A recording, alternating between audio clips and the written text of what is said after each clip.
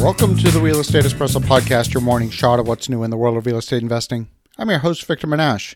This is the weekend edition. We have a very special show for you today. Today's show was recorded live on location at the 20th Annual Investor Summit on Sand.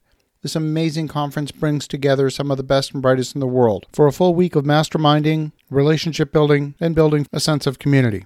Enjoy today's presentation entitled, Developing in a Downturn. We're going to shift gears again. We shift gears a lot in this particular room, and our next presenter is a real estate investor. He's got a business background, which helps him think through things in different ways. He's got a ton of experience nationally, internationally, hails from Canada, but does a lot of real estate in the U.S., and much of what he does is development, redevelopment, rehab, ground-up development, and here to talk about how to develop in a downturn, whether we're about to have one or not. Please welcome back to the Investors Summit on Sand, Mr. Victor Menashe. Thank you, sir. Welcome to the 20th Annual Investor Summit. I mention that for a very deliberate reason. In 20 years, do you think there's a few economic cycles over that time period? A few, right? And irrespective of that, the summit has happened every year in good times or bad. So when you are thinking about the planning of your business, you have to assume that there's going to be good times and bad. There's going to be up cycles and down cycles. You have to really think about it in terms of it doesn't matter what's happening in the marketplace. Your business goes forward no matter what. And that's the perspective that we take, and that's what we're going to be talking about today. But you still have to have your eyes wide open and be paying very close attention to the things that can be a bump in the road, or maybe even something that can kill you. You have to be paying attention and react accordingly. Not every strategy works all the time in every market, as Tom Wilson eloquently said. I wrote the book Magnetic Capital, and I learned to raise capital in the tech industry. My background is as an engineer, like there's a few engineers here in the room. I started out designing microprocessors and had a very interesting tech career. We have things in all kinds of different applications all over the world, in seat-back displays on Airbus aircraft, and the Patriot missile, and color printers, and telecom switches, and wireless base stations, and all kinds of crazy stuff. And over that time period, did 5 mergers and acquisition deals, 1 public offering, and learned to raise a lot of capital in the tech industry. And then when I shifted into the world of real estate investing in around 2009, that was actually a good time to be playing offense in real estate. Not a great time to be playing defense, but it was a great time to be playing offense. And I had completely forgotten what I knew about raising capital. I went in, I spent my own money, ran out like everybody does, and then said, shoot, what do I do now? I need to raise money. So I had an inkling of how to do that, rediscovered the process, and said, oh my goodness, it's exactly the same. And that was the impetus for writing the book. So it works not just in tech, not just in real estate, not just in funding a charity. The process of raising capital, the philosophy of raising capital is pretty much universal. So that's why I wrote the book. Also the host of the Real Estate Espresso podcast, daily show 7 days a week. Love to have you as a listener. But today we're here to talk about developing in a downturn. What do I do today? As Robert mentioned, I build stuff. Probably 95% of what we do is new construction in multiple markets across the nation. Today in our pipeline, we have about 700 units of vertical construction and a couple of thousand acres of horizontal construction, mostly residential subdivisions. This is one of our projects that we're doing in my hometown, my goodness, but this is one of about a dozen projects that we're currently doing. That's a plat of a residential subdivision in Boise, Idaho. So, question is, why do downturns happen? I think it's important to understand that. And you go through these cycles of supply and demand. I'm a huge believer in obeying the laws of physics and obeying the laws of economics. And this is the one law of economics that a lot of policymakers, a lot of politicians fail to obey. And by the way, sometimes a lot of investors fail to obey. And when you do so at your peril. It's like jumping off a bridge. Bad things happen if you don't obey the laws of supply and demand. But it's not just the laws of supply and demand. There's one more thing that's vitally important. It's obeying the laws of supply and demand and ability to pay.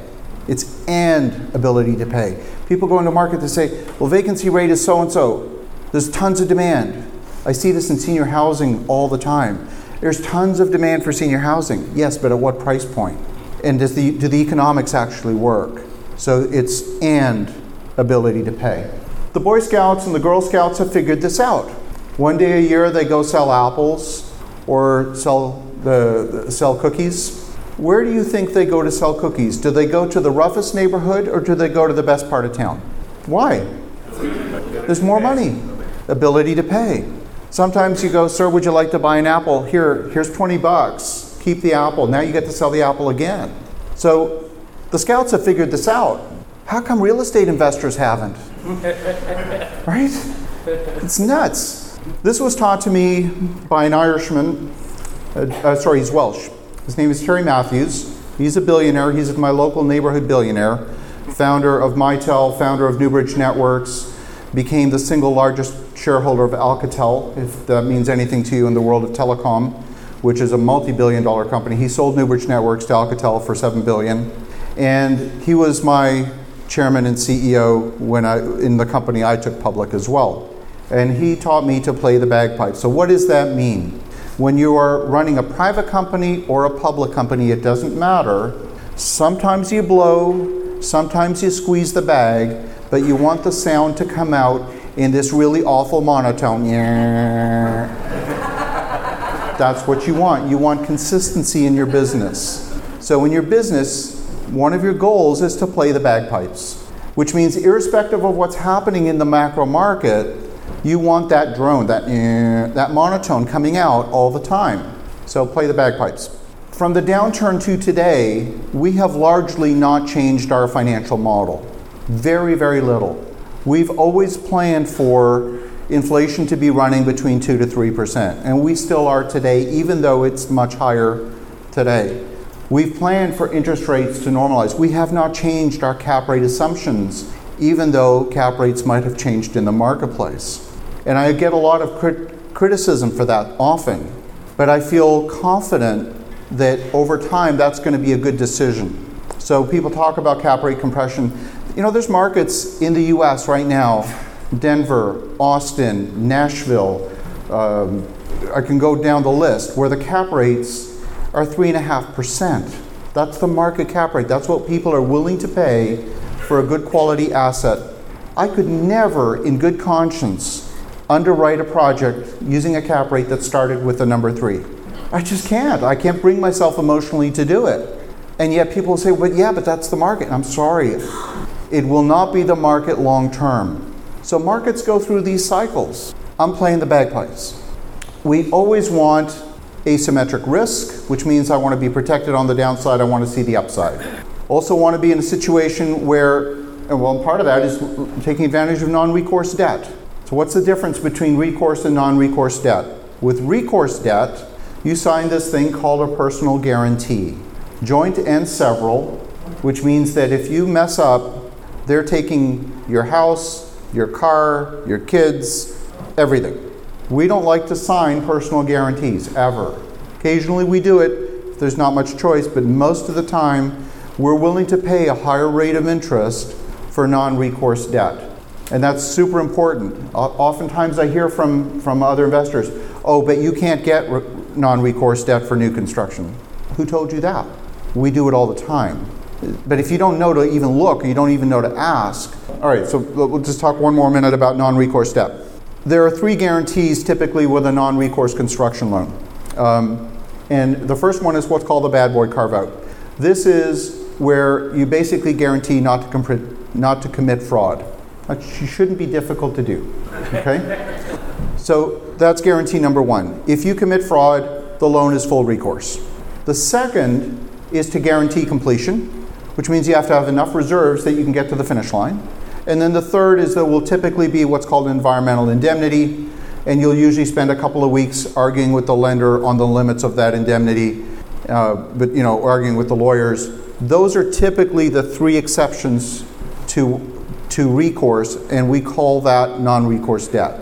But still, you are not signing your life away. We're comfortable signing these guarantees. That's also part of that asymmetric risk. The other thing we want is we want an interim exit. I think Kevin O'Leary, famous on Shark Tank, says, if you have no exit strategy, that's called a prison for your money. If you can't get your money out, that's a prison for your money. So an exit, if it's a sale, put 1031 exchange on the side, that's a taxable event. But a refinance is not a taxable event. You can get your chips off the table, return capital to investors. Now you have the proverbial no money down deal. Now you're asymmetric risk. You change your risk profile. Got no money tied up in the deal, still have a reasonable debt to equity ratio, but the risk profile has changed. You want to be thinking that way. That's how wealth is created, is by protecting yourself on the downside and having no limits on the upside. And you'll see that come out in the rest of today's talk. So why do downturns happen? It's often because there's excess supply in the marketplace. And that can happen for a whole variety of reasons. It could be a miscalculation. It could be a drop in demand. It could be an artificial situation, like a regulatory change or a war or a trade war or, my goodness, a pandemic. All of these things can cause supply shocks. So we often don't plan for that, and economists do a terrible job, absolutely terrible job modeling supply shocks. It's as if they don't exist in their models. They simply look at the normal supply-demand metrics. When shortages occur, it's because often, and this is really understanding human nature, imagine if you're looking to purchase from a supplier and the supplier tells you, I'm only going to deliver 90% of what you order. You're on allocation. What are you going to do? You're going to order extra. You'll order 120% of what you need because you know you're only going to get 90% and you know that the 90 might get degraded further. So you're going to order extra. That's what everybody does in a supply shortage. Now, if you're the supplier, you're looking at this going, oh my goodness, look at all this demand. We need to increase production. Now you get inventory forming at the supplier because of increased production. You get inventory, shadow inventory at the end customer that the supplier can't see because now they're hoarding. Who went out and bought toilet paper during the pandemic? Right? The shelves were empty.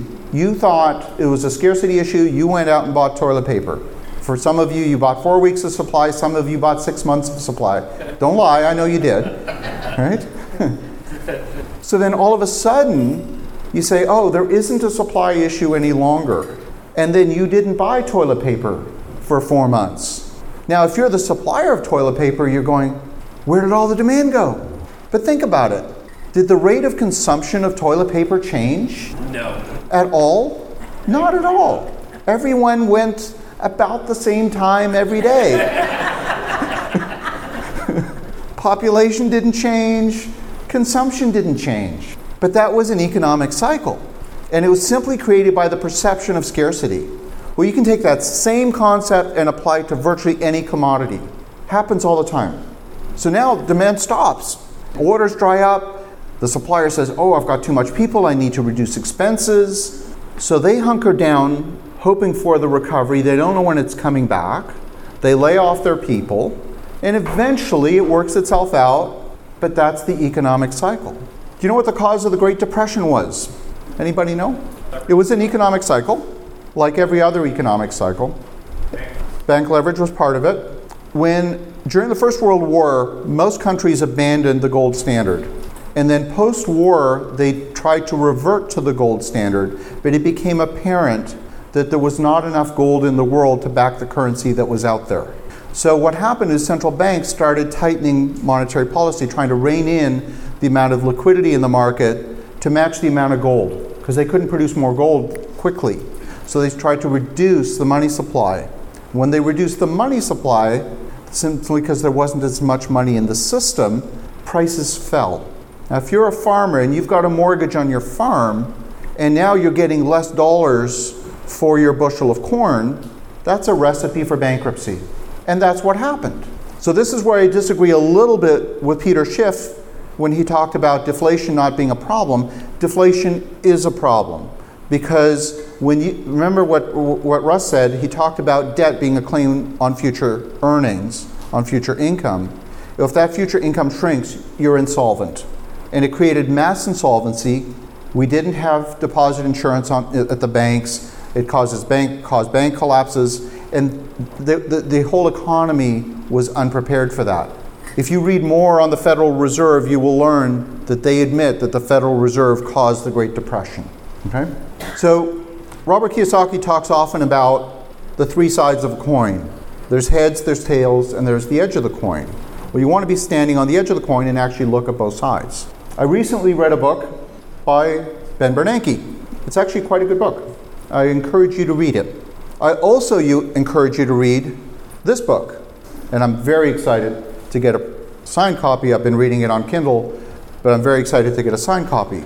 And this is going to be two sides of the same coin, looking at the same thing from different perspectives. What I got from Ben Bernanke's book was an understanding of how the Fed works from a model perspective, how they think about the economy.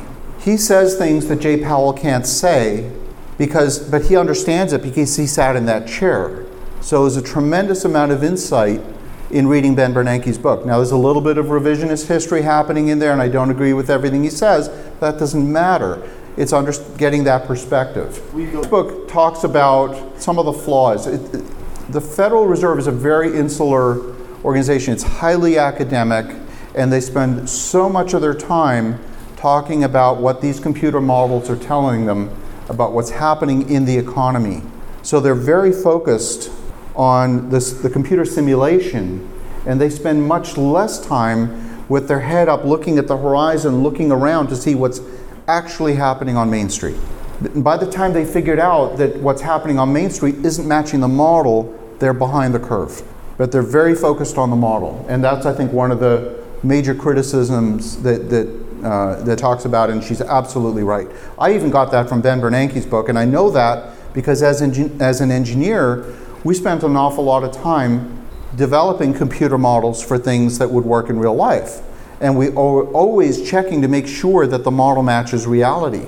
And I've seen many, many instances where it doesn't. And they have the same problem. Anyone who spends their life modeling things has to check, make sure the model is accurate. The Federal Reserve Reform Act of 1977 defined the dual mandate of the Fed. And it's really two things: maximize employment, full employment, and maintain price stability, which is essentially managing inflation. Now, I said to you yesterday that I've developed this skill of predicting the future. And I say this with zero arrogance at all. And I'm going to show you how you can do this too. I'm not doing anything magical. I'm just paying attention. Just paying attention and seeing things that are super obvious if you choose to look. I reported on my podcast weeks, sometimes months, before it appears in the Wall Street Journal. And it's just happened often enough that now I feel confident in making these predictions because it's just so obvious. So obvious. So on June the 2nd, I put out a podcast called Why the Fed Wants People to Lose Their Jobs. That's a pretty bold statement. But once you understand the way that they're modeling the economy, it's obvious. So, what does maximizing employment mean? So, we've heard Jay Powell talk about this several times, where he said, the employment is strong. He's talked about the employment rate. The economy is strong. We're going to have a softish landing. We may see unemployment rise. That's code for we're going to cause unemployment to rise. Why is that? When you have full employment, employees have too much leverage. They demand pay increases. And what that does is it perpetuates the wage price spiral. Prices have gone up. Boss, I need a raise to deal with the consumer price index. Okay, here's 10%. Oh shoot, now my payroll's gone up 10%, I gotta raise prices. And it perpetuates the cycle. We saw it in the 1970s. It was very, very difficult spiral to break. The Fed knows that they have to boost unemployment in order to break the wage price spiral. This morning, the Wall Street Journal headline is, higher unemployment rate looms as the Fed fights inflation. And in the very first paragraph of this article, it's talking about comments from Chairman Powell about how the things that are happening in terms of monetary policy will push up unemployment. Am I a genius? No, I'm just paying attention. There have been a variety of different recessions dating back to, and I can go way back the oil embargo, the OPEC oil embargo was a supply shock in the 1970s. That was stagflation. Stagflation is often caused by an artificial supply side constraint. The second bout of stagflation is happening right now because we have supply shocks, produced originally by the pandemic and now being perpetuated. The 1982 recession, I'm calling the Paul Volcker recession, where he pushed interest rates to 18 and to 20% in order to tame inflation, but he had to do that in order to break that cycle. We actually had a natural demand cycle in around 1990. That was perhaps the first real textbook recession in all of this series of cycles. Then we had the dot-com bubble, where the dot-communists were defeated, and then we had the 2008 financial crisis. All these other things were artificial. These were artificial things that happen in the market. So what happens in inflation? 3 things happen. It erodes purchasing power for those on fixed income. It wipes out savings. And this is the beautiful part, it wipes out debt. Now, what is your response to inflation?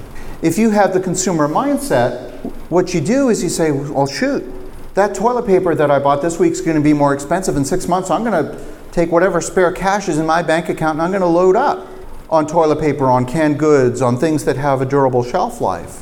When you go to South America and you look at how people handle inflation, that's what they're doing. They're going out, they're spending every penny that comes into their paycheck on stuff that they know they're going to need 6 months from now, a year from now, because they know it's going to cost more. That's the consumer mindset in an inflationary environment. There's no savings, because you know your savings are being eroded. You want to put money into hard assets that you know are going to be more expensive in the future. That's the consumer mindset. The investor mindset says, oh, what if I put money into an income-producing asset? That's very different. This is going to generate much more value than a can of Campbell's soup. Now, we're going to go through a little example here just to make it super crystal clear. Imagine for a moment that you bought a property and you're going to buy this property. We'll say that this property costs $1 million. And you're going to finance it 20% in equity and 80% in conventional debt. So you've got $200,000 in cash and you've got $800,000 in debt. Now let's imagine that inflation is 10%. A year from now, that property is going to price for how much? 1.1 million. Didn't say it's worth 1.1, it's priced at 1.1. It did not go up in value. It's the same house, same number of bedrooms, same number of windows. Nothing's changed. It's the same house. Supply demand didn't change, but it's now priced at 1.1 million. Let's imagine for a moment that you made no principal pay down on your loan in that first year, so you still have $800,000 in debt. How much is your equity? $300,000. $300,000. So in 1 year, you went from having $200,000 in equity to $300,000 in equity. What other investment could you do that will give you a 50% rate of return and you only had to sleep for that whole year? Right? Now I'm cheating a little bit because it's not really a 50% rate of return because that money's worth 10% less than it, right? So in inflation adjusted dollars, it's a 35% rate of return. I'm sorry for the math error, but that's still not bad. And you did nothing. All you did is you made sure that you were on the right side of the trade. So purchasing power gets wiped out, savings get wiped out, and debt gets wiped out. If you go out and you get a 35 or 40-year HUD loan, fully amortized, at 3.5% non-recourse assumable loan, that's a license to print money. That's a license to print money because it is so much less than what things are, than the rate of inflation. Okay, so this is why inflation is your friend. There are supply gluts happening all over the economy. Patio furniture is on sale this year at Target. They order too much. These things are appearing everywhere. Inventory to sales, and I know at the back of the room this is really hard to read, but inventory to sales is way up at all of the major retailers. Way up. They've been hoarding inventory. They've been building inventory. Why? Because money was cheap. It's not cheap anymore. or it's becoming more expensive. It was better to have security of supply and pay a couple of points of interest than to be unable to serve your customers. So everyone was building inventory. Lowe's today is sitting on $20 billion of inventory. $20 billion for one company. Expect some sales at Lowe's this year. Just saying, right? This is lumber prices. They've been all over the place. It's been making headlines, but you got to understand what's happening. I've been predicting the fall in lumber prices since the beginning of the year. Now you'll notice that at the beginning of the year prices were rising. So I'll tell you why they rose. There were rainstorms in British Columbia in November. It washed out roads and railway lines. You could not get lumber outside of British Columbia.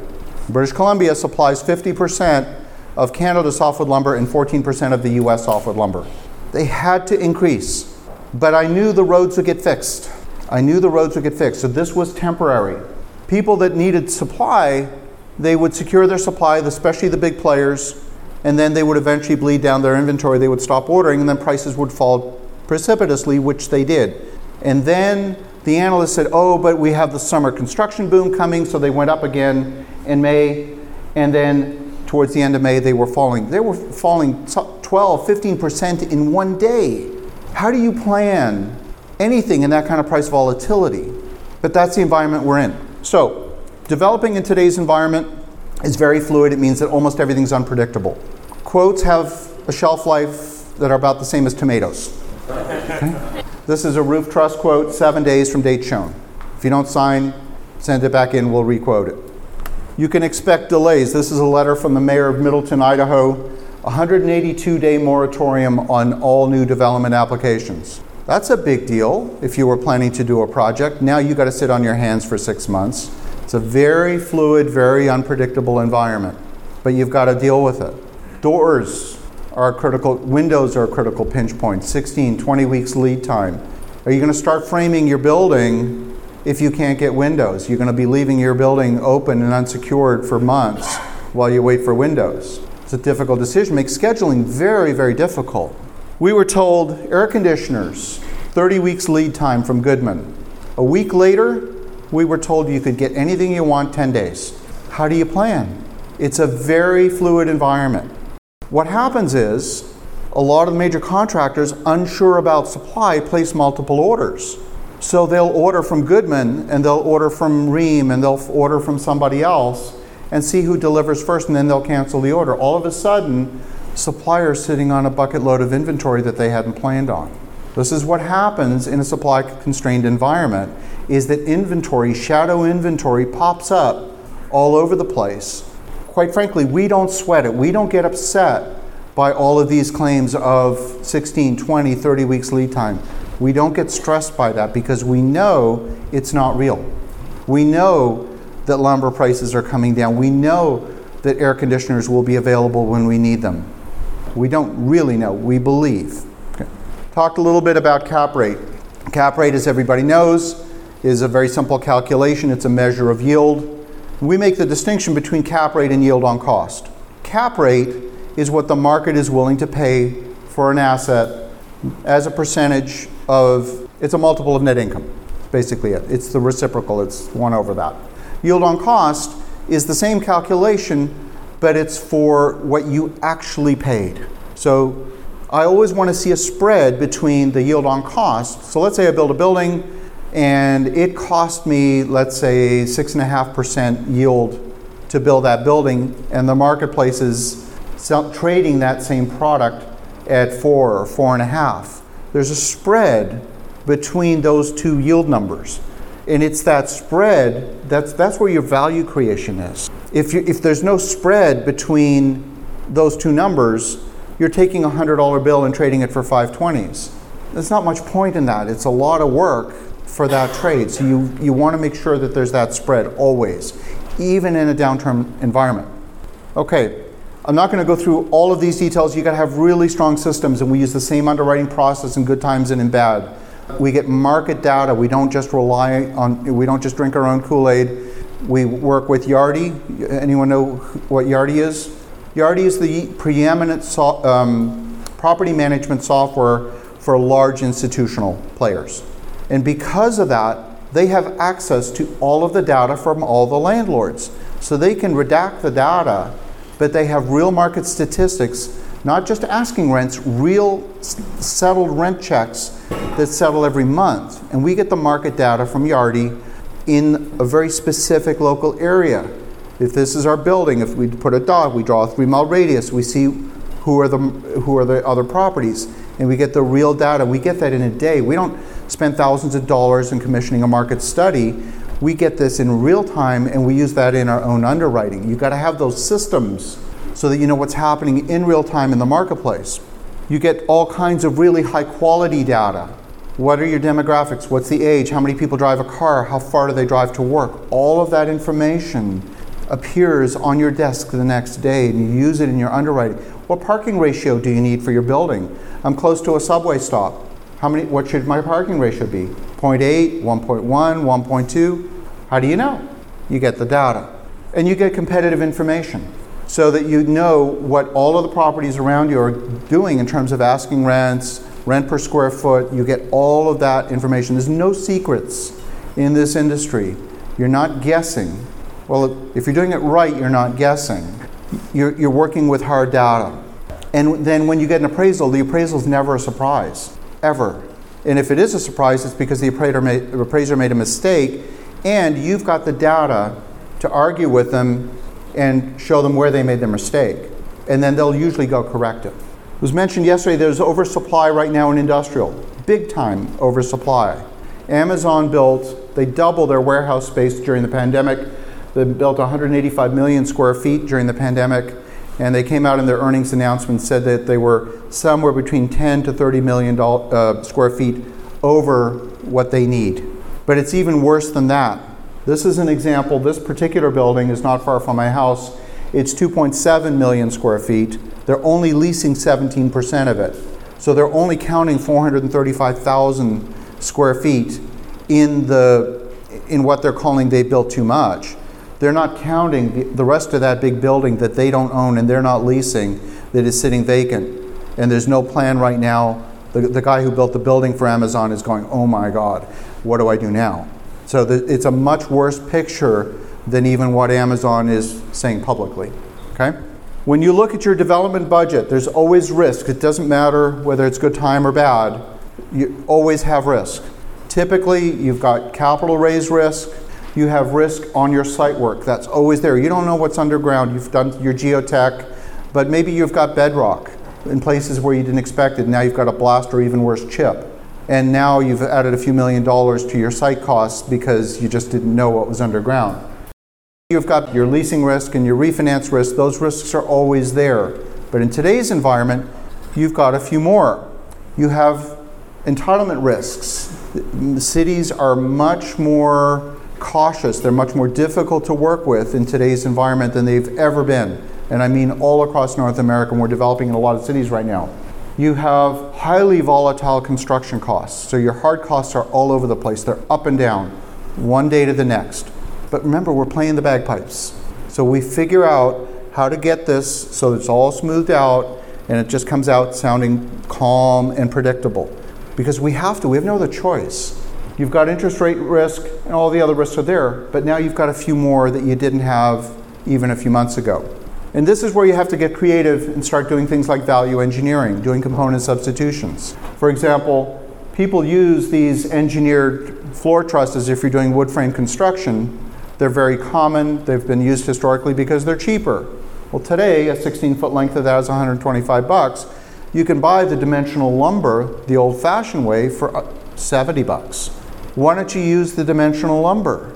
It's cheaper, it's got better fire rating, but people are sometimes slow to adapt. You've got to have a team that's focused on value engineering your product so that you can figure out where those hidden cost savings are.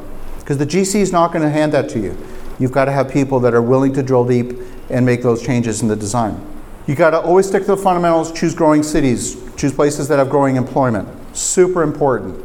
I know there's a couple of investors in here that are in Detroit and a few other cities that have been shrinking in population. I will not invest in those cities, and I mean no disrespect to anyone when I say that. I want to see influx of population. I want to see growth. That's fundamental. I want to see money coming in. I'm a Boy Scout, not a Girl Guide. I'm a Boy Scout. I want to sell apples in the best neighborhood. You want to do things that are differentiated in the market. I'm a big believer in the amenities arms race. I want to be able to deliver things that you cannot easily find in the market, whether that means EV charging at every parking spot, whether it means e-commerce lockers, both dry and refrigerated, in the unsecured part of the lobby. I want to deliver amenities that are differentiated in the marketplace so that when people see my property, they say, I want to live there. And it's not even a question of picking another place, because, you see, when the value is not clear, I think Robert said the discussion comes down to price. But when the value is clear, oh, I work and I want my groceries delivered. Oh, and they have refrigerated lockers. How cool is that? That's a lifestyle choice. Fundamentals. Land use multiplier. This is the land lottery. Land is valued based on what you can do with it. It's not based on anything else. It's based on what you can do with it. So agricultural land, 3,000 to 4,000 an acre, most places in the country. If you can put a 30-story building, it could be millions per acre. If you can put a residential subdivision, 200,000-300,000 an acre. So you can create value simply by changing land use. Do I care if interest rates went up 2% in this environment? I don't care. It doesn't even factor into the equation at all, because I'm creating so much value through the entitlement process. This is a project we're doing right now. It's just outside Colorado Springs. Colorado Springs is to the left of that white dotted line, and there's the airport at the edge of the city, and to the east of that there's almost nothing. That little yellow circle, that's Schriever Air Force Base, that's Space Command. So when US is sending intelligence to the Ukrainians, it's coming right from there. And that square is 1,783 acres that we are in the process of annexing into the city of Colorado Springs. We're going from $10,000 an acre, which is our purchase price, to $200,000 an acre simply through the entitlement and annexation process. I don't care what interest rates are doing. I don't care at all. So we fund this 100% out of equity. Yes, it might take longer. It might be 6 months delayed. I don't care. These things are independent of what's happening in the macroeconomy. Is this making sense? Yep. Right? So developing a downturn, use debt carefully, use it responsibly. That's all I got. Thank you very much. That's all. It was like a college level course in 41 minutes, so pretty good. Thank you, Victor. Right now,